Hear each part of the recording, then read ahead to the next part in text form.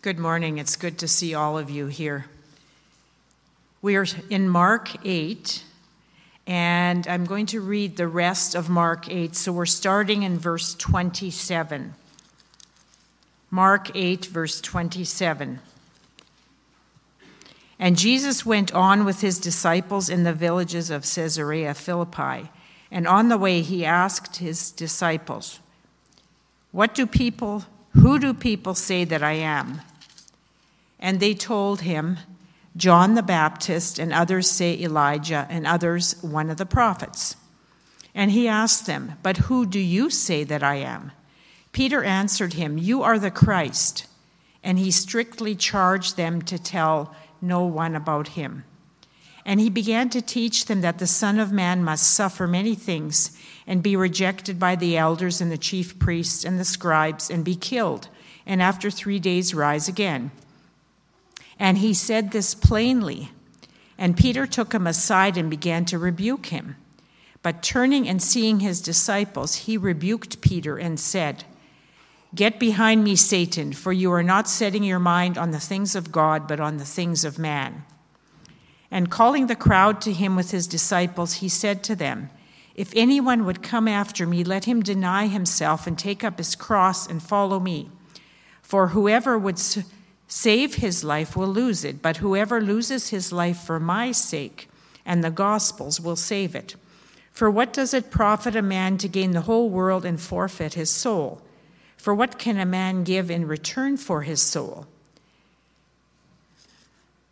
For whoever is ashamed of me and of my words in this adulterous and sinful generation, of him will the Son of Man also be ashamed when he comes in the glory of his Father with the holy angels. This is the Lord's word. Good morning. Last week we talked about Mark chapter 8. We went through the first 30-some verses, I suppose, and we didn't have time to finish. So we're going to go backwards a little bit, verse 27, and then carry on through. Last week we saw how Mark chapter 8 contains the central pivot of the whole book. In the grand tradition of junior high literature class, generally a story contains 3 parts after the characters have been introduced. There's the rising action, where the protagonist experiences struggles and conflicts along the way. And then the story builds and builds all the way up to the climax point, the crest of the mountain, the peak conflict or problem, where our heroes may or may not succeed. Then the rest of the story is called the falling action, where all the little details get resolved and matters get neatly tied up right in time for a satisfying conclusion. And once again, I'm here today asserting that the climax moment of Mark's gospel comes with Jesus' question of the disciples, Who do you say that I am? So as readers, the audience, those watching this narrative play out, we ask, will they get it right? Will they succeed in what Jesus has been preparing them for all this time? Verse 27, and Jesus went on with his disciples to the villages of Caesarea Philippi, and on the way he asked his disciples, Who do the people say that I am? And they told him, John the Baptist, and others say Elijah, and others one of the prophets. And he asked them, But who do you say that I am?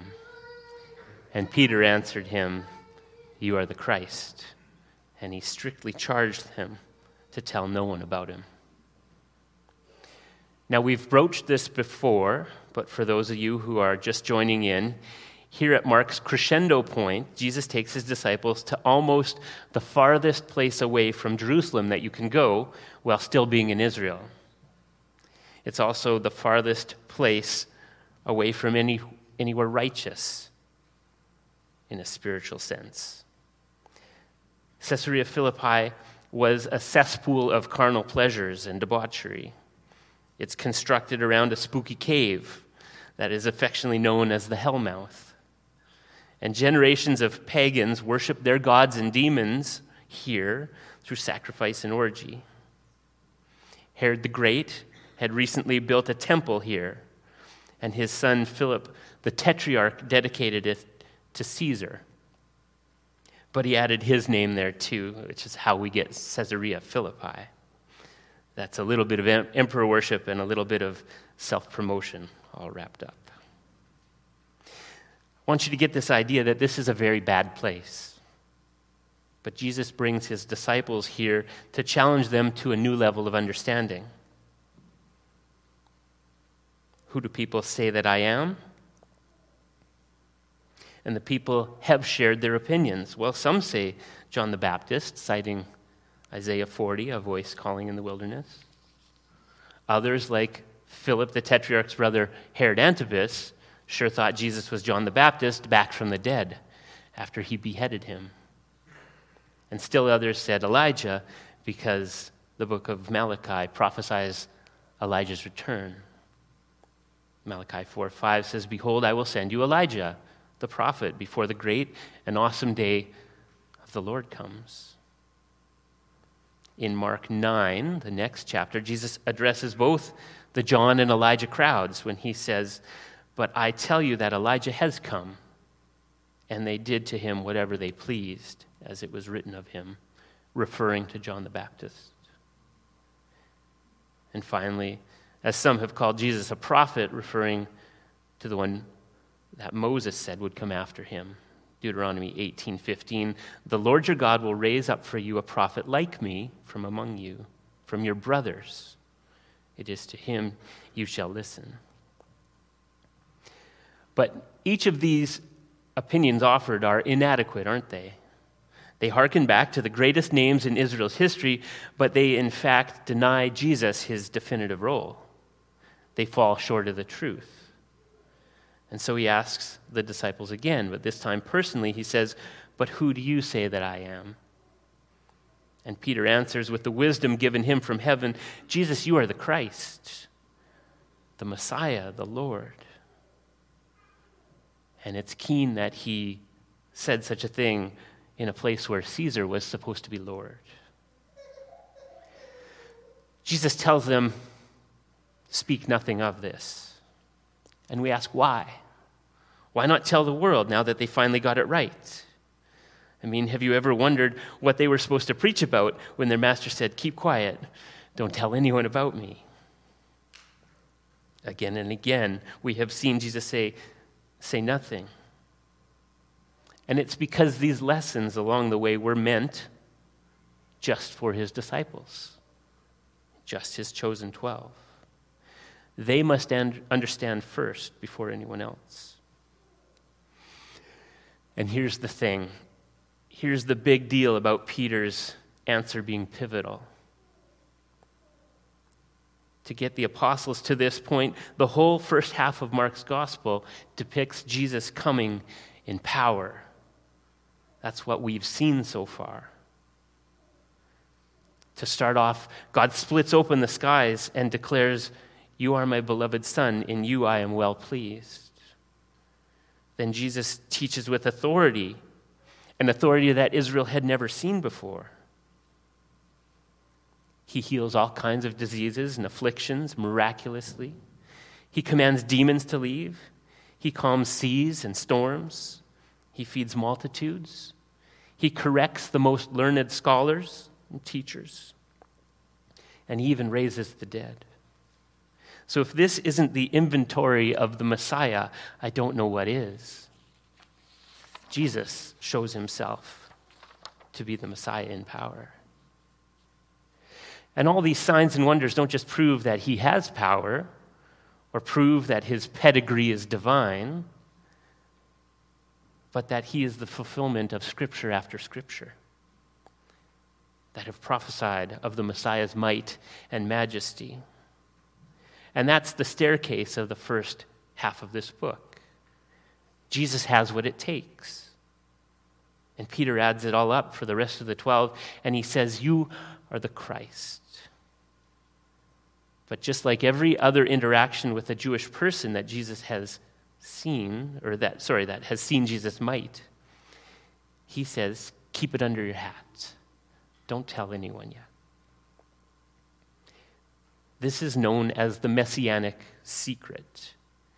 Jesus keeps all of his explanations low-key because everyone with a Jewish background was looking for a hero, the winner, the one who was promised by God to deliver them from their oppression.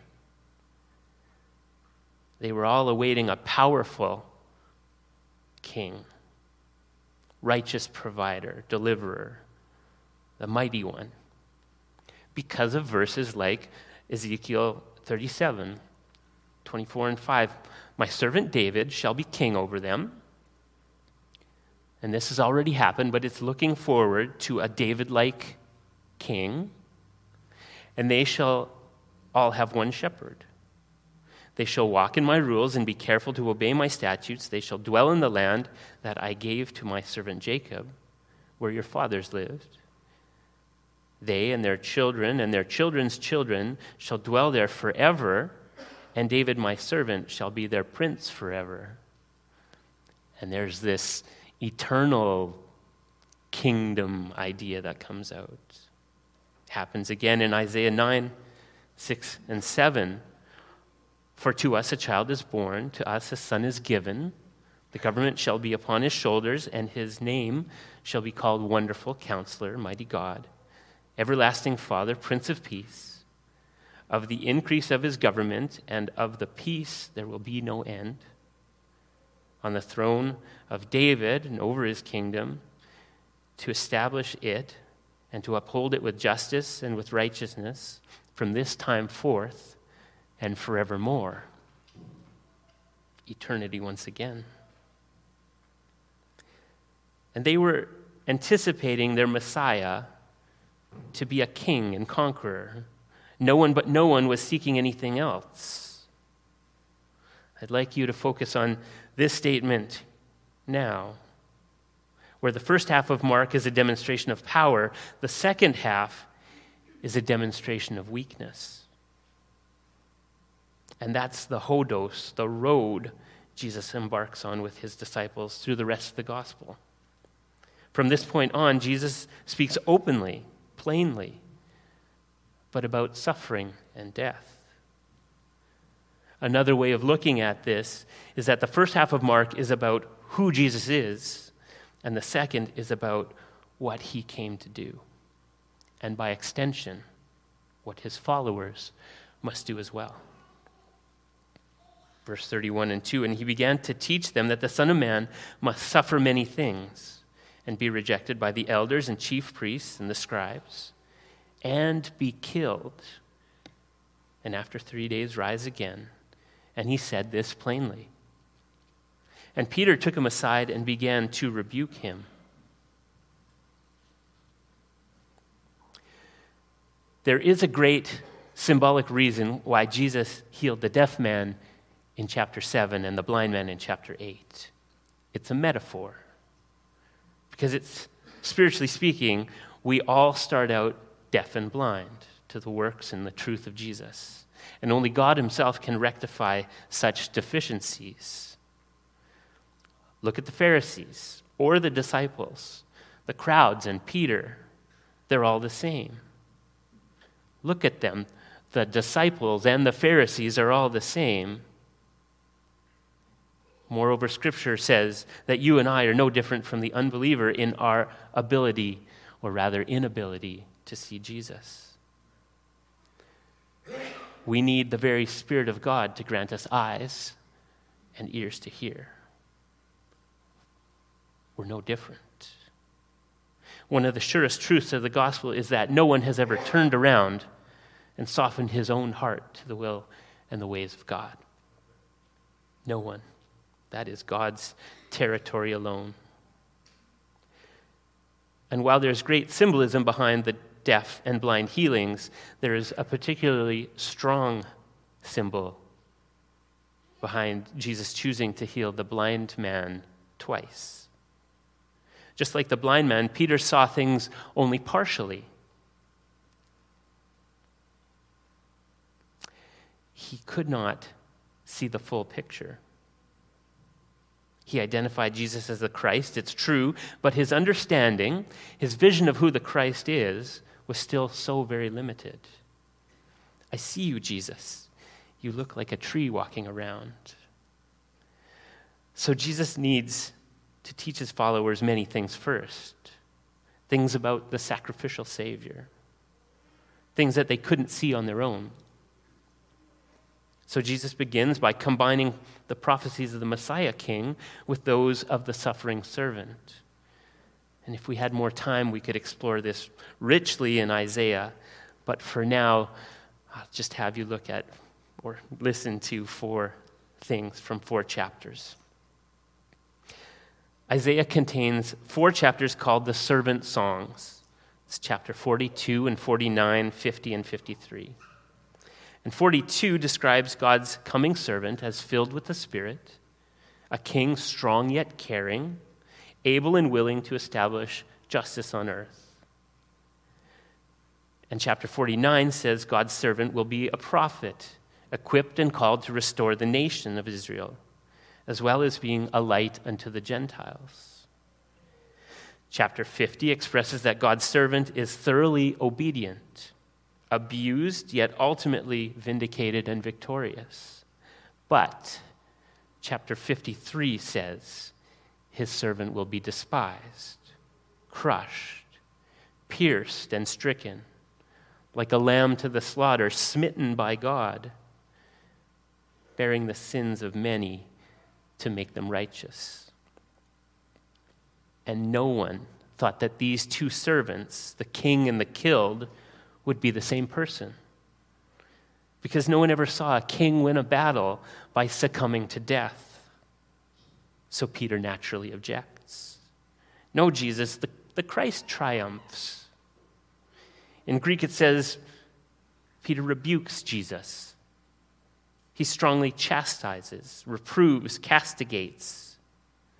And it's the very same word that Jesus uses when he rebukes demons out of the afflicted. And it's the very same word that Jesus uses when he rebukes Peter in this very next verse. But turning and seeing his disciples, he rebuked Peter and said, "Get behind me, Satan, for you are not setting your mind on things of God, but on the things of man."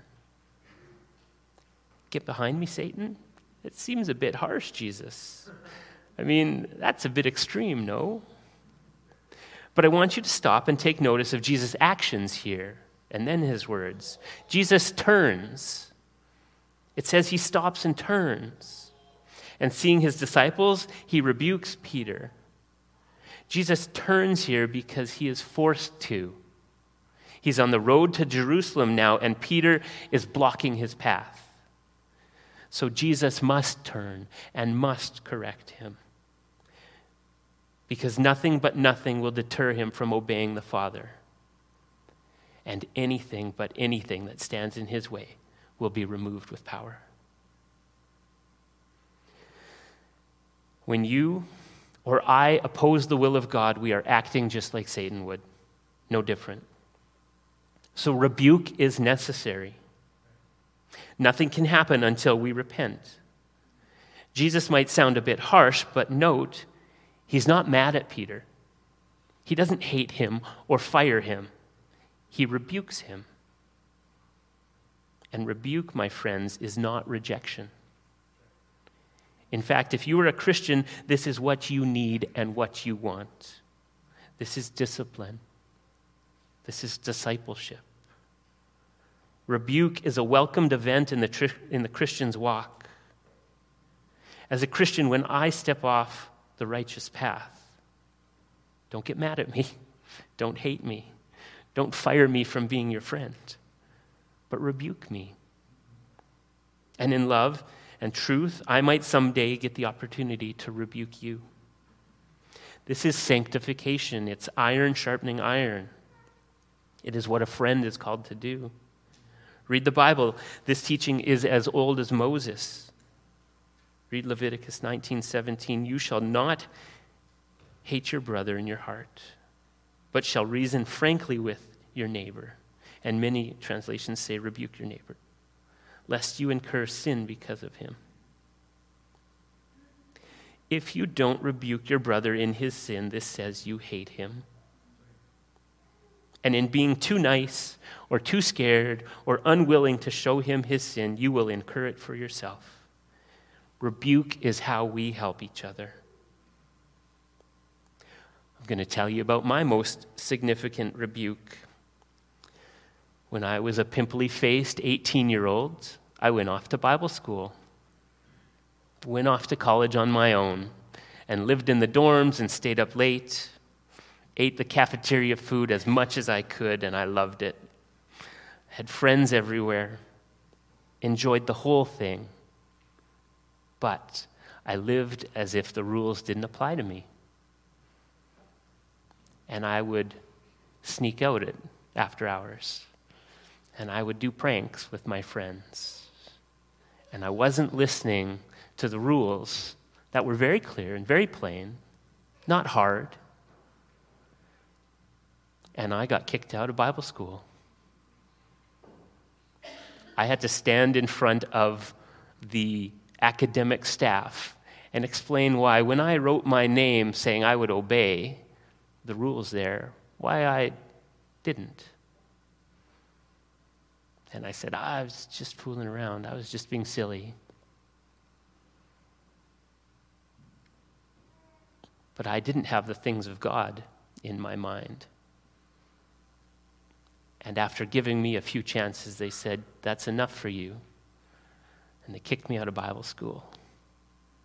And I spent the rest of that semester working in the cold Alberta North, building steel barns.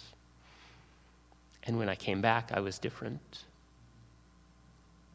If I had not been rebuked by loving Christians, it would have been the police, I'm sure. Stealing buses, burning park benches, I don't know, silly stuff. But I would have learned a much harsher lesson without the love of a Christian community. Leighton, you do not have the things of God on your mind, but the things of man. Peter, you do not have the things of God on your mind, but the things of man. You show the hypocrisy, the very same hypocrisy of the Pharisees, when you oppose God's will. Verse 34, and calling the crowd to him with his disciples, he said to them, if anyone would come after me, let him deny himself and take up his cross and follow me. And here's the next earth-shattering lesson. Not only will the Messiah be rejected and suffer and be killed, but those who would be his followers will be subject to the same. Notice that after rebuking Peter, the next thing Jesus does is call the crowd. He calls to the crowd, calls them and his disciples. Everyone is now included. This call is to all who would someday follow Jesus. The secret is out. Jesus now turns to the crowd and he invites everyone in on the messianic secret. The true Messiah will be a suffering servant. And if anyone would acknowledge the Christ, they will have to suffer the same. Josh has been teaching from Romans 8 this month, and its words inform this passage. Romans 8:17, and if children, then heirs, heirs of God and fellow heirs with Christ, provided we suffer with him, in order that we may also be glorified with him. The Savior will suffer, and his chosen people will suffer too. In Jesus' day, the cross would have been a well-known, ugly instrument of Roman execution. But taking up one's own cross would have been strange information. Are all Jesus' followers going to die? Verse 35, for whoever would save his life will lose it, but whoever would lose his life for my sake and the gospel's will save it. Following a losing Messiah sounds crazy. You and I are hardwired for self-preservation. Paul himself says in Romans 5:7, no one will scarcely die for a righteous person, though perhaps for a good person one would dare even to die. But doesn't this all sound more like a death cult than a path toward the redemption of Israel. In fact, instead of carrying their crosses, every one of the disciples abandons Jesus in his final hours. When their mettle was tested, they melted like snow. Then everything changed. Once Jesus rose again and the Spirit came, then almost every disciple lived boldly for Jesus and actually died boldly for him as well. Remember then that by the time this gospel was sent out, the suffering and resurrection of the Messiah became the hope of the fledgling church. Even while the shadow of death hung heavy over the new Christian community, what a difference a few short years makes. By the time the gospel was being spread, the believers knew what it meant to carry their cross, to deny oneself for Jesus and for the gospel. And they knew this because this is how Jesus the Savior lived and died and rose again. Verse 34 teaches the self-centered life must be put to death. And verse 35, that the safe life must be put to death too. We die to self that others might live. Our good witness will destroy our comfort-focused lives, our world-approved reputations, our self-seeking accumulations. But church, this is a death that brings spiritual life. For what does it profit a man to gain the whole world and forfeit his soul? What can a man give in return for his soul? Jesus was sent to reveal the glory of God to a world intoxicated by its own glory. The idiom of gaining the world expresses this well. And so instead we must ask, how are we to die in order that we would live? In answer, Jesus turns the language to the language of commerce to open his followers' eyes even more, saying, this is about your soul. This is about your eternity. What profit is there in gaining everything if it costs you your soul? We might ask, what good can come of burning the canoe that you're paddling in? How will you float? For Jesus says, there is nothing that one can pay in order to buy back their soul. There's nothing that we can give in order to pay for our sins, our rebellion, and our disdain for the Lord. Our life must be purchased by another. For whoever is ashamed of me and of my words in this adulterous and sinful generation, of him will the Son of Man also be ashamed when he comes in the glory of his Father with the holy angels. John Piper simplifies this, and I'd like you to hear these words. The opposite of being ashamed of somebody is being proud of them, admiring them, not being embarrassed to be seen with them, loving to be identified with them, in fact. So Jesus is saying, if you are embarrassed by me and the price that I paid for you, if you are not proud of me, and remember Paul says we are to boast in the Lord, so this is an okay word. If you do not cherish me and what I did for you, if you want to put yourself with the goats that value their reputation in the goat herd more than they value me, then that's the way I will view you when I come. I will be ashamed of you, and you will perish with the people who consider me an embarrassment.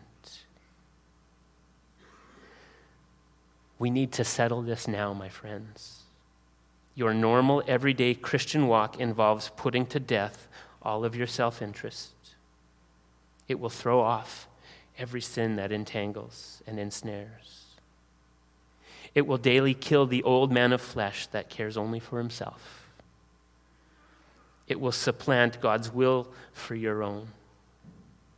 It will bear witness about your King at the very great expense of all the things that this world holds dear. And it will rejoice in the suffering that this elicits. knowing that you are identifying with Jesus and are being grown through this pain. Settle this now. 600 years ago, Thomas à Kempis wrote about this, and it reads like it could have been written this year. Jesus today has many who love his heavenly kingdom, but few who carry his cross. Many who yearn for comfort, but few who long for distress. Plenty of people he finds to share his banquet, but few to share his fast. Everyone desires to take part in his rejoicing, but few are willing to suffer anything for his sake. There are many that follow Jesus as far as the breaking of bread. Few as far as drinking of the cup of suffering. Many that revere his morality. Few that follow him in the indignity of his cross. Many that love Jesus as long as nothing runs counter to them. Many that praise and bless him as long as they receive comfort from him. But should Jesus hide from them and leave them for a while, they fall to complaining or become deeply depressed. But those who love Jesus for his own sake, not for the sake of their own comfort, are those who bless him in times of trouble and heartache as much as when they are full of consolation. The normal Christian life is a radical departure from the normal Canadian life, or American, or African, or Indian. It relinquishes will and control to the one with absolute will and sovereign control. It falls in line behind the Christ, being willing to bear the lateral beam of one's cross each day. It is a life reliant on God alone for the strength and wisdom and discipline and love necessary to follow Christ on his road. Why does it take a lifetime for the Holy Spirit to prepare us for heaven? Why does sanctification take so long to take root? Why is the normal life of a Christian so radical to all others? Because the life breathed into a person chosen by God means a daily death to everything this worldly life offers. And it's a slow death, lifelong. Hear me, please. Faith and sanctification replace our will with God's. And it is a slow, painful death of the flesh. But it is replaced by a rich and fruitful life of belief and trust and obedience. There is only one Savior and path to the Father, and he is Jesus Christ, the Lord. Now, I didn't put it all together. The gospel message is strewn throughout this sermon. But we are about to partake in communion together. And that ties it all up. That brings it all together. Christ died that we might live. We die with Christ that he might live in us.